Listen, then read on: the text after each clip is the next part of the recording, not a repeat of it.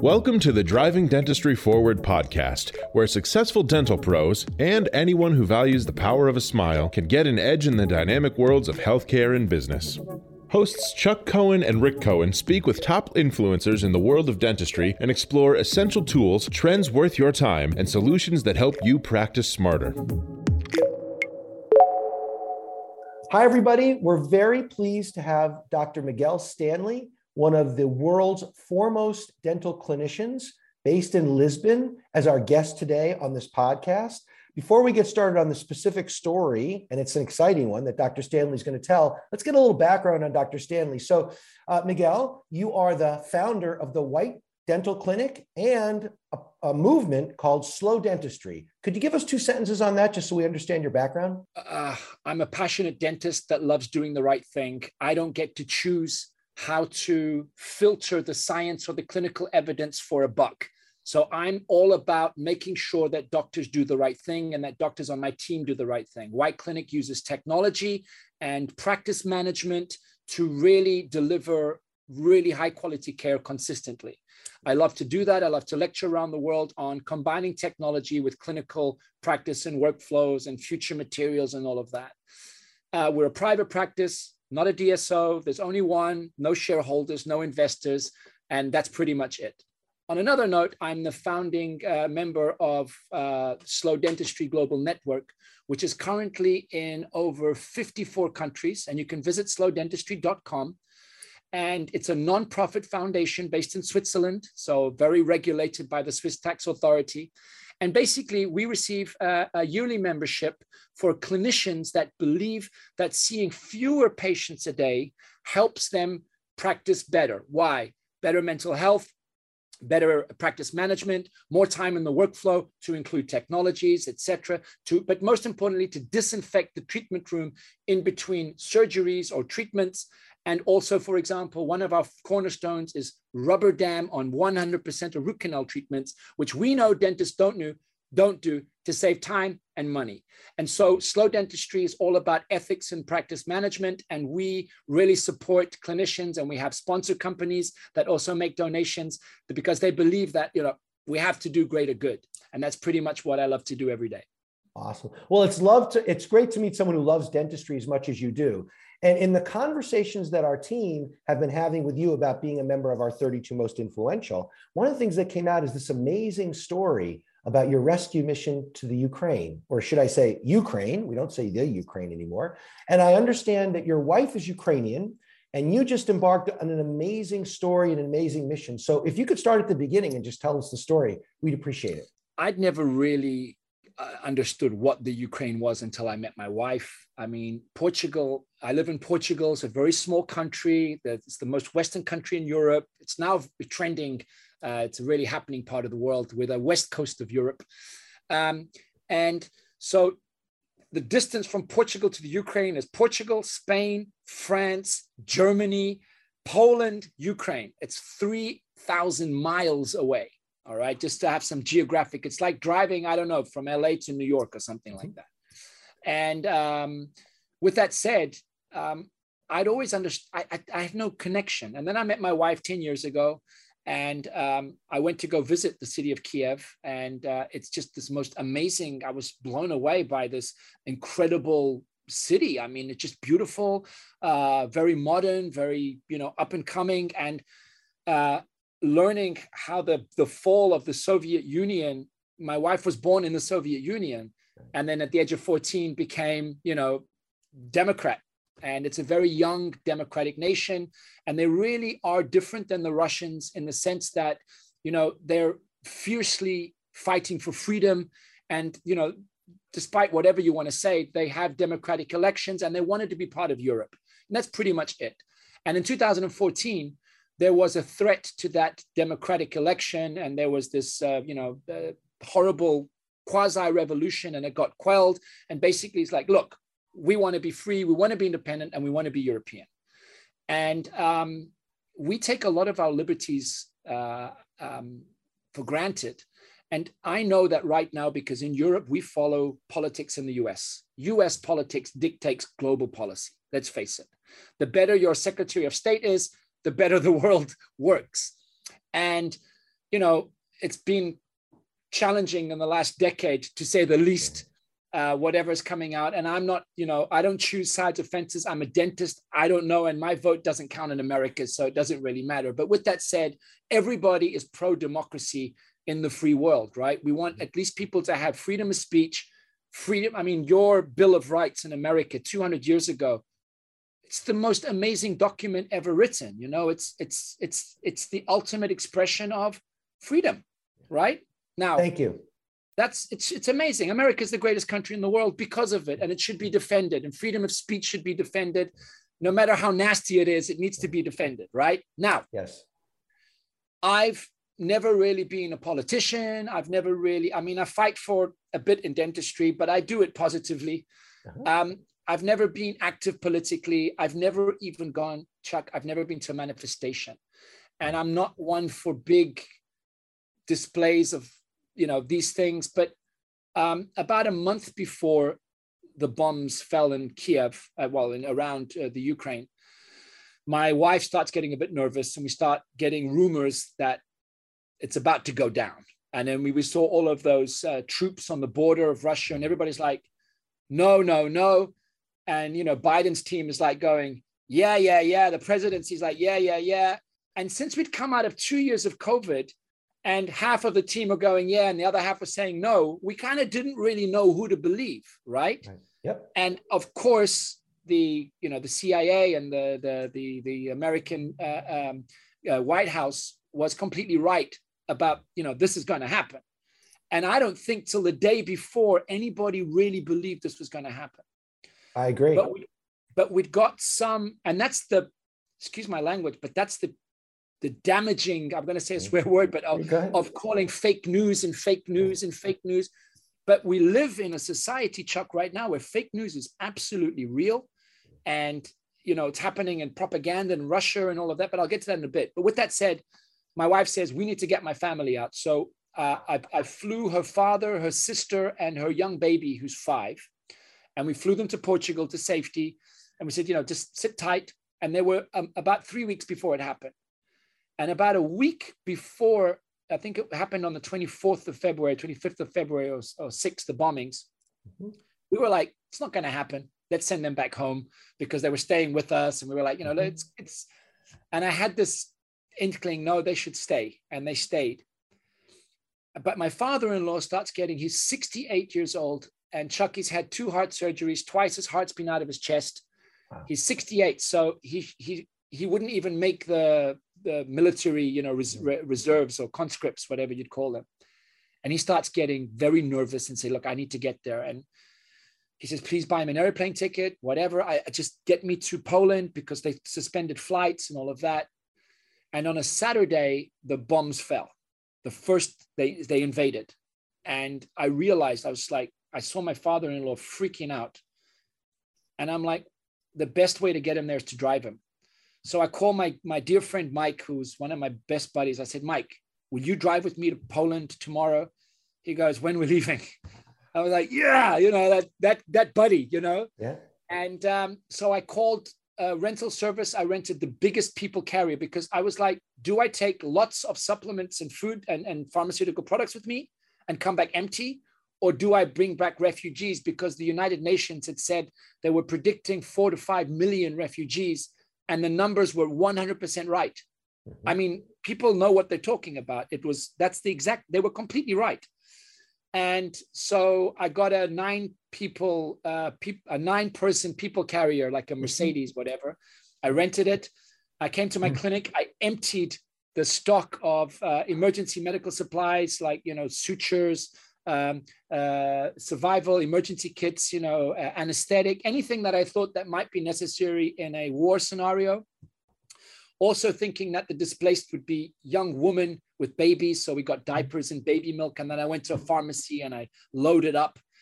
And I have a friend of mine, he's a dentist, quite a well-known speaker from Kiev. And he texted me and said, Miguel, we need this. And he put a list, because we knew pretty well on what the hospitals were going to need. And that's what I did, Chuck. I filled the van and we drove to Poland with my father-in-law. And that's how it started. Really? So when you got to Poland, was there trouble getting over the border into Ukraine, or did you stay on the Poland side? Well, we got on the way. I made a little Instagram video. I have quite a few followers on my Instagram, and all of a sudden, it's like it went viral, and like 150,000 people saw this video in the first few hours, and then all of a sudden, people were texting me, "How can I help? How can I help?" And I have to say, before I jump to that, it's the outpour of support from strangers and just from everybody. After 2 years of human isolation, where people weren't that connected, it just filled me with an overwhelming sense of just gratitude for humanity. Because I thought I was kind of giving up hope, Chuck. I was giving up hope. I mean, and all of a sudden it was like this atrocity brought humanity together again. And it just gave us energy to say that we got support from some people in Germany, dentists, that just said, "Miguel, pull up at my clinic here." And we even had to rent another van and get another group of people. And so by the time we arrive in Krakow, which is one of the most beautiful cities in the world, on the border of the Ukraine, like maybe 100 kilometers away, we'd had 2 trucks full of pharmaceutical supplies. And that's the base of where the United Nations, UNICEF, and I guess a lot of spooks and spies had started setting up operations. And I think the hotel we stayed at was where everything was happening. And we were told, don't cross the border.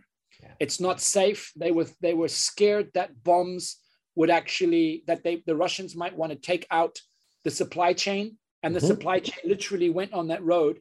And moreover, there was a 87-mile long exodus of people trying to escape Lviv, which is the last frontier city to Krakow. And so we thought, well, we could get in, but we might not be able to get out. Right. So the second thing we did is speak to guys like you. I'm being serious. Dental distribution companies. Yeah. And I have to say that dental distributor companies, so there's a guy in Poland called Wojciech Feck. Okay. Nobody's heard of. He distributes some dental products for Poland. He's an unsung hero. This guy basically stopped his small enterprise, maybe 20 people working for him. He stopped his operations and got his entire team using their network of sales forces and all of that to help. And so we deposited all of our pharmaceuticals with Wojciech, and he'd got a team of Ukrainians to get all of the medicines into Ukraine safely. Wow. Moreover, even putting stickers on the boxes. Look how organized they were. So he said, "This is your delivery." And then a week later, "Here's your delivery with the sticker being open in Ukraine." Why? Because they were so worried that people might not make donations in fear that the product wouldn't get to the level. Yep. Amazing. So all of a sudden, very quickly, within 48 hours, this amazing group of dentists and dental distributors and people with enterprises like Benko all got together on the border, helping each other. And it was just an amazing thing. It's amazing. So you stayed on the Poland side. You never went into Ukraine. Did your father-in-law want to go into Ukraine? And did he? So Wojciech organized with a group of Ukrainians that had managed to do operations. This sounds like a movie. 11 ambulances from Copenhagen, which is in Denmark. Yeah. So they had organized 11 ambulances to drive through Denmark, through Germany, and to stop in Poland. And I drove my father-in-law to this town a bit north of Warsaw, of Krakow, and dropped off my father-in-law with Wojciech. He jumped into these ambulances and they drove him safely across the border to Lviv. And then he promised us he'd stay in Lviv, which is kind of safer. And we found out 2 days later he was in Kiev. So he went into the fray. He went into the mix of things. The guy's got cojones, Chuck. He does. That's amazing. So is he still in Kiev as we record this? I'm laughing because I wish I had a fraction of his bravery. Oh my God! He's the father of my wife and the grandfather of my 2 daughters who are half Ukrainian, and I get emotional talking about this. And he has a car there, like an SUV, and he's been running errands between the front lines and back, because what you saw yesterday, timestamp, today is the 6th of April, 2022. So 2 days ago, evidence and images came out of a city called Busha where there was human atrocities. Atrocities, I'm going to try not get into this because my wife grew up there. This is 20 minutes from Kiev capital. Wow. It's not random middle of nowhere. It's where my wife spent her summers, and she got calls from friends that she went to school with saying that, kids have been raped and killed, and this is not on the news. This is really, really happening. And it's beyond atrocious what's going on. With that said, he is actually going there and taking supports and foods and supplies. Wow. And Chuck, we, as a surgeon, I am trained to remove problems and focus on the healing. And I believe that humans instinctively want the best for each other. And if we have a cancer like what's happening now, there is treatment, and it's going to be tough, and there's going to be pain, and it's not going to be easy, and there's going to need a lot of healing, but it's going to happen if we all come together and help fix this. And honestly, the dental community has done so much. Unsung heroes in Poland, mostly in Poland, which absorbed the biggest wave, Romania to some extent, Slovakia to some extent, but the Polish people, what they have done to absorb these refugees into their homes and everything, and around Europe as well. And the support from America, from everywhere, has just been so important to the Ukrainian people.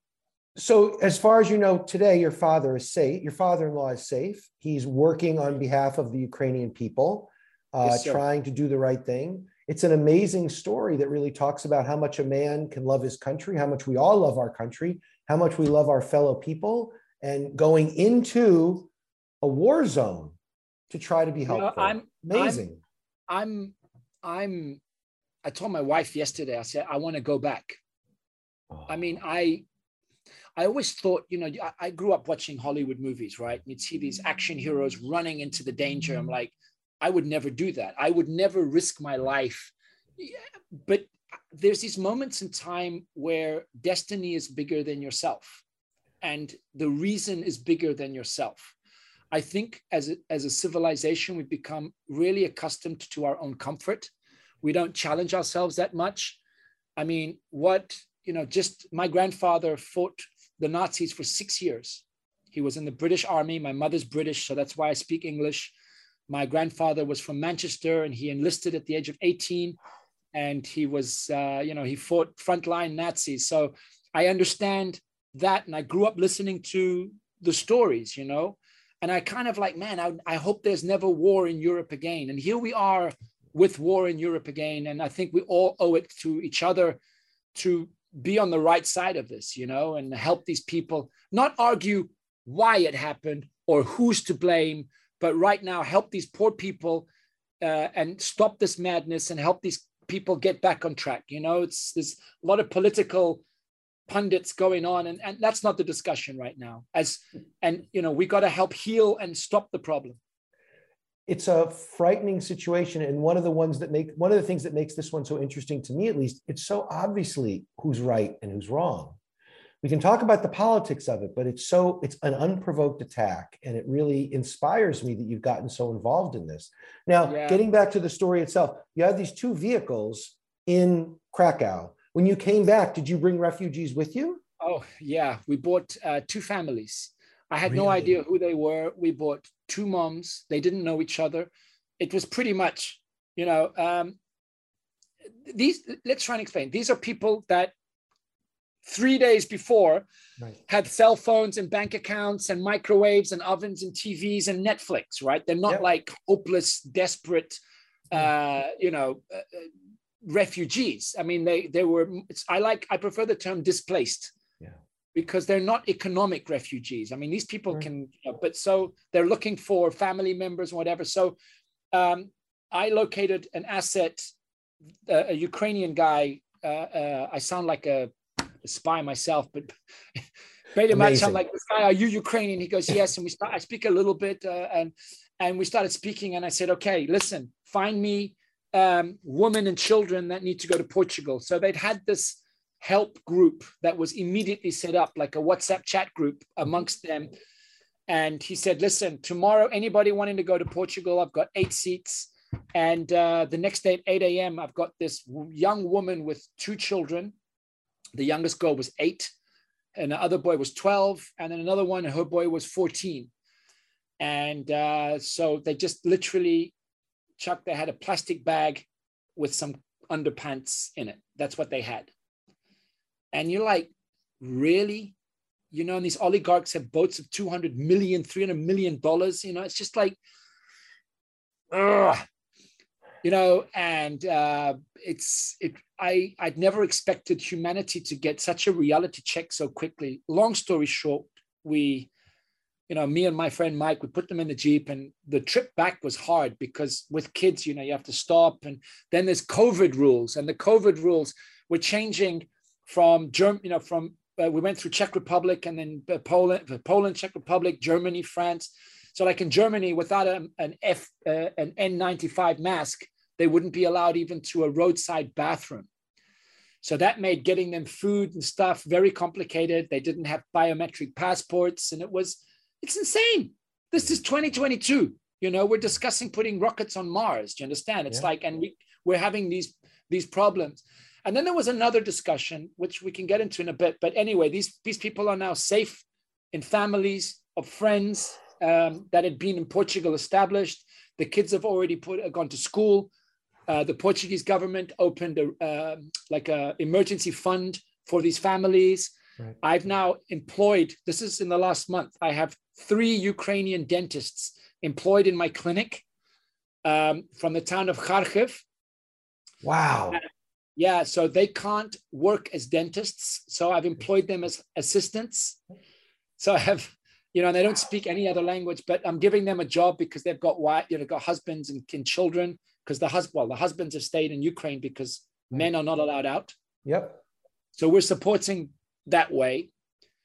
So directly and indirectly, we're helping a lot of people. And then because I did that journey, I learned quite a bit.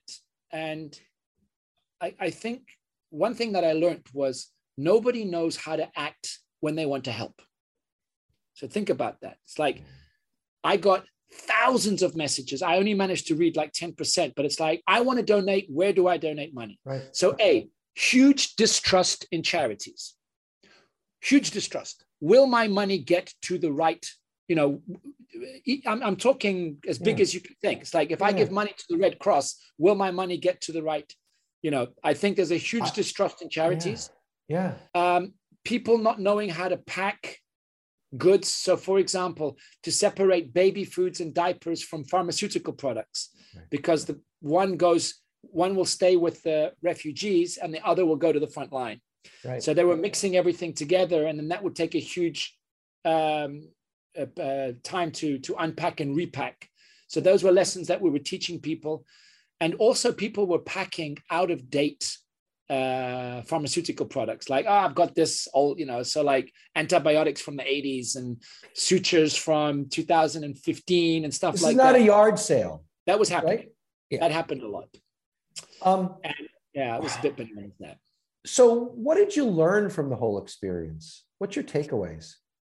There's one thing that I had a lot of challenges dealing with, which was in 2015, there was a huge influx of asylum seekers from Afghanistan and Syria, and you know those wars that had happened there, and they were not allowed in. So I think if you watch the news, there were a bunch of Syrian and Afghans on the border of Belarus with Poland, and Poland's are like, no, right? And it was cold and winter. And of course you're like, man, and there was reasons for that. And then this happens and Poland's like, come.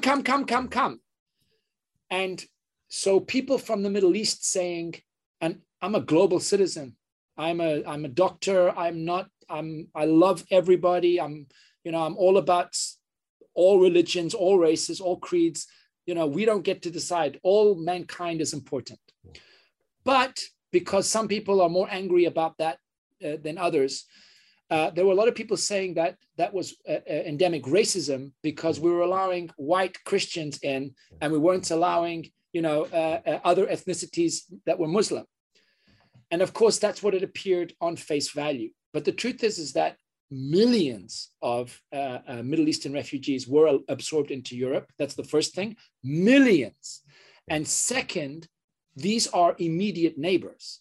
And no matter what faith or religion you're from, love thy neighbor is part of that, thing. And these are people that have 1,000 years of relationships and families and stuff. So I really was unhappy to see that narrative happening a lot. Yeah. And the second takeaway is I think we need to teach school young kids in citizenship classes at education. Now there's a lot of narrative of what to teach kids in class. I'm not going to go there. But I think one thing that you could teach in class is how to act when there is a global crisis. How to act as a citizen. Just because you have a Twitter account doesn't mean you can say things and do things. And if you want to help, how to help, all of that. I think that's something that as a civilization, as a species, we've failed at. We don't know how to act when there's a global crisis. And I think we need to improve on that. And I think as doctors and dentists, we could be pillars of society and at least try and improve that. And last but not least, I think we need to correct as a society as well, to maybe use blockchain and artificial intelligence to track donations. Because I think that because blockchain, cryptocurrency, I don't have shares in any cryptocurrency, by the way. So I have no shares I don't even own a whatever. But imagine using that kind of way to help money in emergency crises to get to the right place. You can literally track that the person that wanted it got it. Yeah. And I think that that's something that might be very interesting in the future as well. It's great. To those three lessons, I wanted to add a fourth one from hearing the story, and that is we are all just minutes away from having to leave with a plastic bag of our stuff. Oh, and we all think that we're all very secure. And in America, we are very good at thinking we're secure, as I'm sure you think you are. We all think we are in Lisbon. Well, when you tell the story, these people had cell phones, they had Netflix, and 24 hours later, they have pairs of underwear in a plastic bag. BMWs. These people had BMWs, and some of them had Porsches. And one of the doctors that I'm talking about, Dr. Nazari, he'll know, he had one of the most advanced dental clinics in the world. He's a global speaker. That clinic is empty now. It's gone. This is a guy. He's now he can't provide for his family. This is and by the way, I'd just like to give a shout out. I don't know if you know of Quintessence Publishing in Germany. Of course. Yep. So they having, I believe, if I'd just like to give a quick shout out, there's a date happening now. So Christian Haas and the Haas family, it's called Quintessence Live Aid. Yeah. Oh, so, wonderful. And that's happening on the 29th of April, and all donations and all proceeds of that, some of the best speakers in the world, I'm moderating one of those meetings, will all go to help the dental community in the Ukraine, because they've lost their livelihood. But you're right about where we shouldn't be so safe. We shouldn't take our freedoms for granted. And this is what happens when you don't have a free democracy. Some of the people that get into power are not good leaders. All right. No, democracy isn't ideal, but at least it's free. Yeah. And what happened in Russia is that they let this bully go unchecked. And sometimes the bully needs to be punched in the face so he stops bullying, or he needs to be expelled from the school. But if you keep on saying it's okay, because he's not bullying us, this is what happens. And that happened in the 1930s in Germany, and we can't let this happen. Never again. Here it is happening again. Dr. Stanley, thank you very much for sharing the story, and thank you for everything you've done. We are going to get involved at Benco with the Quintessence event. I had no idea that it was going on. We're going to make sure that we're involved and we're supporting it. And please keep in touch. I mean, this is a great story. Thank you for sharing it. I find it inspiring as a fellow member of the dental community. So glad to tell that, glad to spread that story. And I'd like to commend all of you at Benco Dental for multiple reasons. I love your company. The fact that it's a family-run operation and that you actually run it with your heart. And I know the origins of your company, and I know that it's a family business. And for me, family values are something that I think are essential in the world that we live in. It's not all about numbers and bottom line. It's about having values. And I know that Benco Dental has very high values, and that's why you do stuff like this. So thank you, Chuck, for having me. Thank you. Best regards to your family and your business. Thank you very much, Dr. Stanley. Good luck, and good luck out there, and be safe. I will. Thank you so much. Talk to you soon. Bye-bye. Thanks for listening in. Don't want to miss an episode of the Driving Dentistry Forward podcast? Subscribe today on your favorite podcast app.